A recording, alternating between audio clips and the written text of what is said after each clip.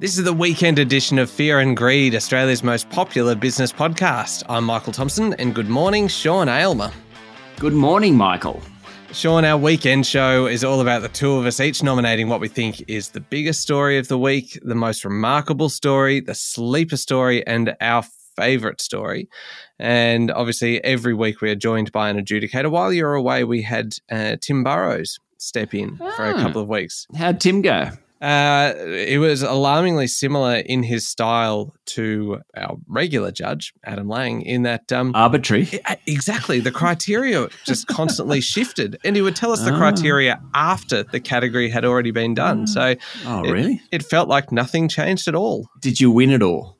Yes, once. It was one actually across the 2 weeks. So, yeah. That's good. I think everyone came out of that pretty happy. Adam, good morning. Good morning, Michael.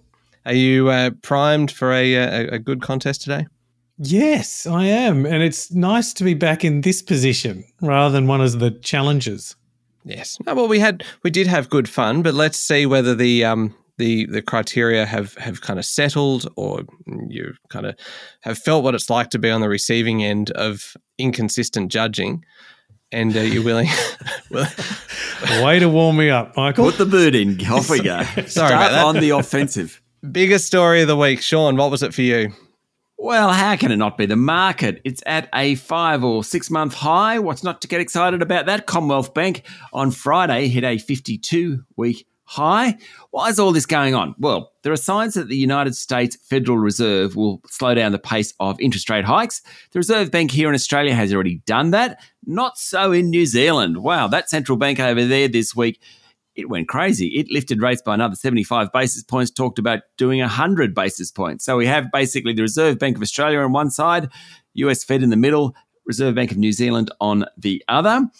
It's all about whether or not global economies will hit recession or not. New Zealand will go into recession. The US will probably go into recession, and Australia will probably avoid it. Why is this week so important in terms of markets? Because this was the week that investors and economists glimpsed light at the end of the tunnel.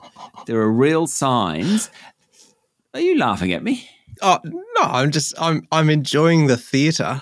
Please go on. Yes, that's right. There were real signs that maybe the bottom has been hit. Some pretty smart market analysts think that. And so perhaps we'll have positive news from here. Anyway, the fact that the market's at a 6-month high, Commonwealth Bank at a 52-week high, biggest story of the week, Michael. What about you? I just love the fact that felt like just watching an actor who just goes, you know what? This performance is going to win me an Oscar. I'm going to give it everything I've got. And he did, and it was superb. Oh, thank you. For me, the biggest story this week was the big week in Parliament. It wasn't just big. I would, in fact, say that it was huge, which is bigger than big. Well, I don't even actually know where to start. I will start with probably the biggest element of it, which was the industrial relations reform, which is in the Senate at the moment. And as expected, concessions are being made to get it through. The biggest so far is lifting the threshold for small businesses under the legislation from 15 to 20 employees, which should exempt another 500,000 businesses from being subject to multi-employer bargaining. Business and employer groups are still pushing back on it, but the government's even extending Parliament to get it through. Also heading to the Senate now is the legislation for the National Anti-Corruption Commission. This was one of the key election promise, which is now passed the lower house. On Friday, the report was released into former Prime Minister Scott Morrison being secretly sworn into ministries during the pandemic, with a recommendation from former High Court Judge Virginia Bell that the law be changed so it can't happen in secret again. The bill to expand childcare subsidies has passed, and the government did a deal with crossbenchers to exempt electric vehicles from fringe benefits tax, which could save buyers tens of thousands of dollars, and it could give the electric vehicle industry a jumpstart. Do you jumpstart an electric vehicle? I thought maybe I might get a bit of a chuckle. And then I realised Sean Narky Aylmer is back. So no chuckles here. But also I will just say, directly appealing to Adam, how about that for a bit of fringe benefits tax reform? Because I know that, Adam, you are not a fan of this. And it's good to see a bit of appetite for some tax reform. And also, just while we're in Canberra, big development as well this week, with China apparently willing to re-engage in regular high-level military dialogue. That is another big breakthrough in a big week in politics. Big week in politics. Adam, this is over to you. You're a long lunch man and FBT. I hate FBT, love long lunch man. Over to you. It's not just about the long lunch, Sean. Okay, so as I look at the criteria of economic impact, timeliness, and storytelling, before I get to pure subjective bias, Sean, your flourishes were quite something. Well done. Michael, you really did zone in on your target with your tax reform stresses. Very good. On this one, I found that the big week in Parliament in Canberra is more about what might happen, whereas Sean was very much about what has happened. And I do think the 6-month high on the markets, CBA above that, US interest rate rises, RBA, New Zealand, all of those elements are the biggest story. You would not believe the grin I have on my face right now. Oh, we do believe it because everybody can hear it. You sound very. You know what? Congratulations. That is a good. I'm somewhat surprised. That's a good win. Shall we move on to most remarkable? Let's. Story. Can I go first on this one? Sure. Okay. For me, the most remarkable story this week is just everything that is going on with Qantas at the moment. So we found out this week that the airline's expected pre-tax profit for the current half year has risen to $1.45 billion, which is not bad at all considering it lost more than $6 billion during the pandemic. But who is really to thank for this turnaround? It's poor old Joe and Jenny Tourist and Barry and Belinda Business Traveller forking out up to, I can't think of any more actually. I think I'm at my limit. Forking out up to $900 for a full-priced fare from Melbourne to Sydney. Even the discount fares are 50% higher than they were earlier this year. And at the same time, we've got the Melbourne airport boss warning this week that the travel sector won't truly recover until those kind of extreme ticket prices come down. But at least you can say that Qantas's performance has improved. Last month, 74% of services arrived and left on time. Cancellation rate of about 2.2%, which is good to hear because you would not want to be paying those fares for a late or a cancelled flight. But there could be just a little bit of turbulence ahead for Qantas. Because cabin crew have voted for industrial action, maybe stopping work for 24 hours or withdrawing from boarding responsibilities. It sounds a lot to me like we can expect chaos at Christmas. Sean. Kind of remarkable, but don't we always get this at Christmas with Qantas? Anyway, who am I to comment on your story? My most remarkable story.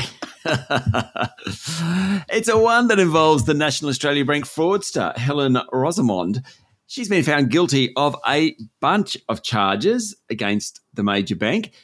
Basically, a big chunk of those charges were about giving benefits to a woman called Rosemary Rogers. Rogers was the former chief of staff to National Australia Bank chief executives Andrew Thorburn and Cameron Klein. Now, the charges arose from alleged falsified and inflated invoices issued by NAB to Rosamond's events company, Human Group. So basically, over a 4-year period, issued invoices are inflated and there was sort of a kickback for Rogers, who was the chief of staff.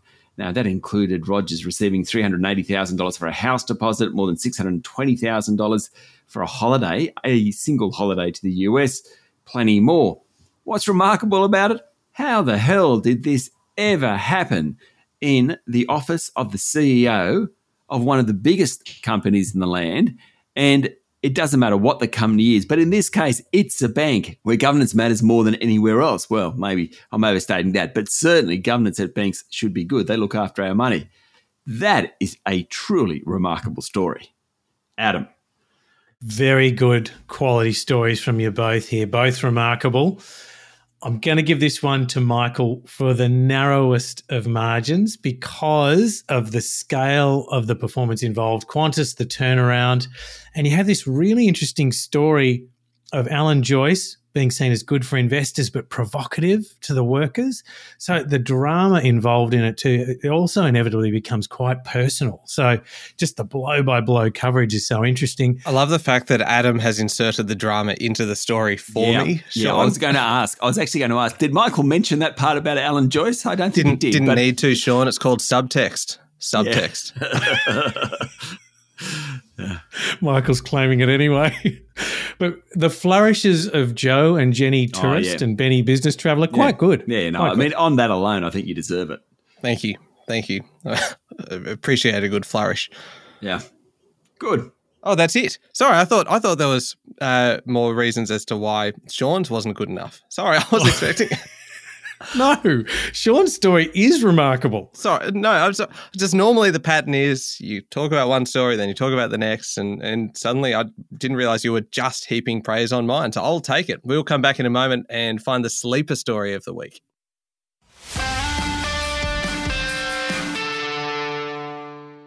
All right, Sean, we are looking for the sleeper story of the week. So maybe a story that's not getting the attention that it deserves, or perhaps a story that's going to become a bigger story further down the track.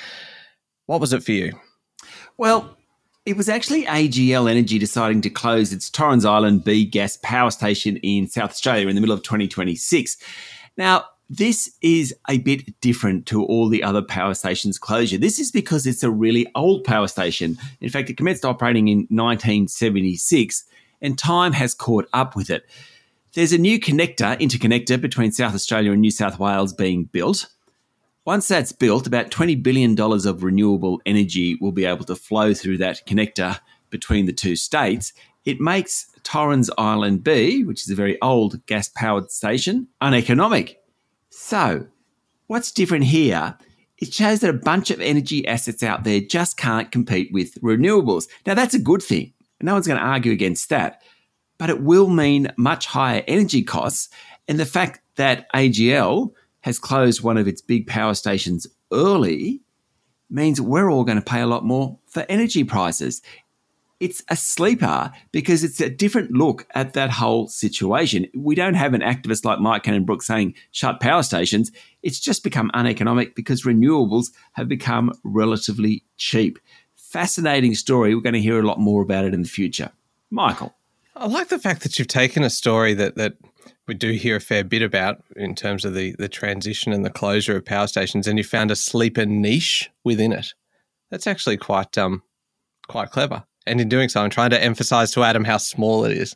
I don't think anyone asked for your opinion on my story, but go on. That's right. I'm giving it. No one ever asked for my opinion, but I do freely give it. Now, my sleeper story this week is all about the buy now, pay later sector, because it is in for a significant shakeup with the government this week releasing an options paper for reforming the industry. And it is a sleeper story because it's not there yet. Because these are just the options that Treasury has identified. You are not going to see the 6 p.m. news leading with the government is considering 3 different options for regulating the industry. No, when this comes through and they make these changes, then you will see it leading news bulletins. So you can expect to hear a lot more about this once the decision is actually made. So that is why this is a true sleeper story. The sector may well end up operating under the Credit Act. 2 of the options would require buy now, pay later providers to have a credit license. So the days of that quick online application for a buy now, pay later account may well be over. But Financial Services Minister Stephen Jones says that these changes are necessary to protect consumers because, after all, it's something like nearly 20% of buy now, pay later customers surveyed by regulators saying that they had to either cut back or go without essentials in order to make repayments. This is a sector that's grown quickly, particularly in Australia with something like 20 operators springing up in the last decade or so. Not all of them are going to survive. This is, of course, a sleeper story still, but it will become a very, very big story for the sector very soon. Adam. Both excellent on timeliness, both excellent on storytelling. On economic impact, therein lies the difference. Sean, you do win this one. I think what you've spoken of here with AGL, closure of Torrens B, is really the cutting edge of the energy transition and how this indicates exactly your point around why we're going to be paying more for power. And that's going to affect everybody. Buy now, pay later, very big, growing industry, very innovative, but not quite the same scale of economic impact as the closure of Torrens B. Are you saying that my attempt to undermine Sean did nothing? In this case, no, but have another crack. You know, I will. Oh, you don't have to. You're okay. Oh, you know what? I'm going to run my own race. I'm going to forget about you here, Sean, and just focus on telling Adam a good story, because this is the favourite story of the week. And for me, the favourite was pretty clear, because this is a terrific time of year for retailers. And it is a terrific time for people like me just looking for a good bargain, because we are wedged right at this very moment in the middle between the Black Friday and the Cyber Monday sales, a 4-day online shopping bonanza that is expected to bring in about $6.2 billion in sales. It's my favourite story for 2 reasons. It is a fantastic time to start your Christmas shopping, some terrific discounts on offer. But it's also hugely significant, obviously, for the retail sector, because it's the start of the all-important Christmas retail season. In fact, last year, Black Friday was actually bigger than Boxing Day. And in some categories like recreation, the next 6 weeks could make up 50% of annual sales. Fashion and electronics and even liquor would be a third of annual sales. So this is big. And it's expected to be just as big this year, which I think is quite remarkable considering the rising cost of living. Adam, retail is obviously such a crucial sector for the economy overall, and you are not going to get a more timely story than this one, considering we are smack bang in the middle of the long weekend of sales right now. So I'm just working through my list of your criteria, and tick, tick, tick. There you go. I've done it. There was once upon a time when we did podcasts for the listeners. We've now gotten to the point where we just do it to try and impress Adam, an audience of 1. That's right. Well, that's the way you should approach this. My favourite story of the week is actually quite serious. So last week, Vicinity Centres Chief Executive Grant Kelly quit, and then it emerged this week that it occurred only days after receiving a first and final warning after a sexual harassment complaint against him was investigated. Now, he stepped down earlier than expected. The investigation into the sexual harassment complaint followed an earlier investigation which found a high degree of workplace dysfunction in senior executive ranks stemming from Mr. Kelly's behaviour. Now, the sexual harassment complaint was investigated by a third party appointed by the board. It actually, in the end, the board received legal advice that Mr. Kelly's statements constituted sexual harassment. Why is it my favourite? When Mr. Kelly was forced out, none of this emerged. Then the woman involved showed incredible courage to come forward and say, hey, this isn't right that this CEO can be let go and the real story doesn't come out. I think there are big questions for the board of Vicinity Centre in this case. I think the courage of that woman who stood up not just to the CEO, but this week stood up to the board is incredibly impressive. I can't imagine how difficult all that must have been, let alone how awful the original harassment must have been. But that story is my favourite story because I think when people do that, they will seriously change behaviour in businesses in Australia. Bravo to that woman. Yeah, well said. Adam. Okay. Sean, on the human element of what your story involves, very hard for that not to win because it is, for all the reasons you say, courageous and important. Michael, the scale of the retail story is incredibly important. You know, as you pointed out, the fact that Black Friday has overtaken Boxing Day is incredible. So it's a really evidence of a contemporary shift in the retailing landscape. So I'm calling dead heat on this one. Both really good stories, dead heat. There you go. It comes down to points. Well, I'm not sure that it does. I'm sorry. I've won 2, you've won 1, and a dead heat. I think that's 2.5, 1.5. Go on, tell us the points anyway, Adam. The point score. Michael, 88 points. Sean, in a comeback special, 90 points. Ooh, well done. Well done. Very close, very high quality contest. Well done to you both. As always. As always, what? As always, a high quality contest. Oh, it felt like Michael's being defensive. You heard that though, didn't you, Adam? It sounded like there was more coming then. As always, a good competition. No, or as always, you did well, Michael. Not as always, silence. Sean well done, Sean. Thank you, Michael. And thank you very much, Adam. Thank you, Michael. And make sure you're following the podcast and join us online on Instagram, LinkedIn, Twitter, and Facebook. Don't forget as well to check out our new podcast, How Do They Afford That?, featuring Canna Campbell, the founder of Sugar Mama TV, all about making your money work harder for you. This week's episode is a great one. It's all about side hustles and some ideas on making a bit of extra cash on the side. I'm Michael Thompson. Have a great weekend.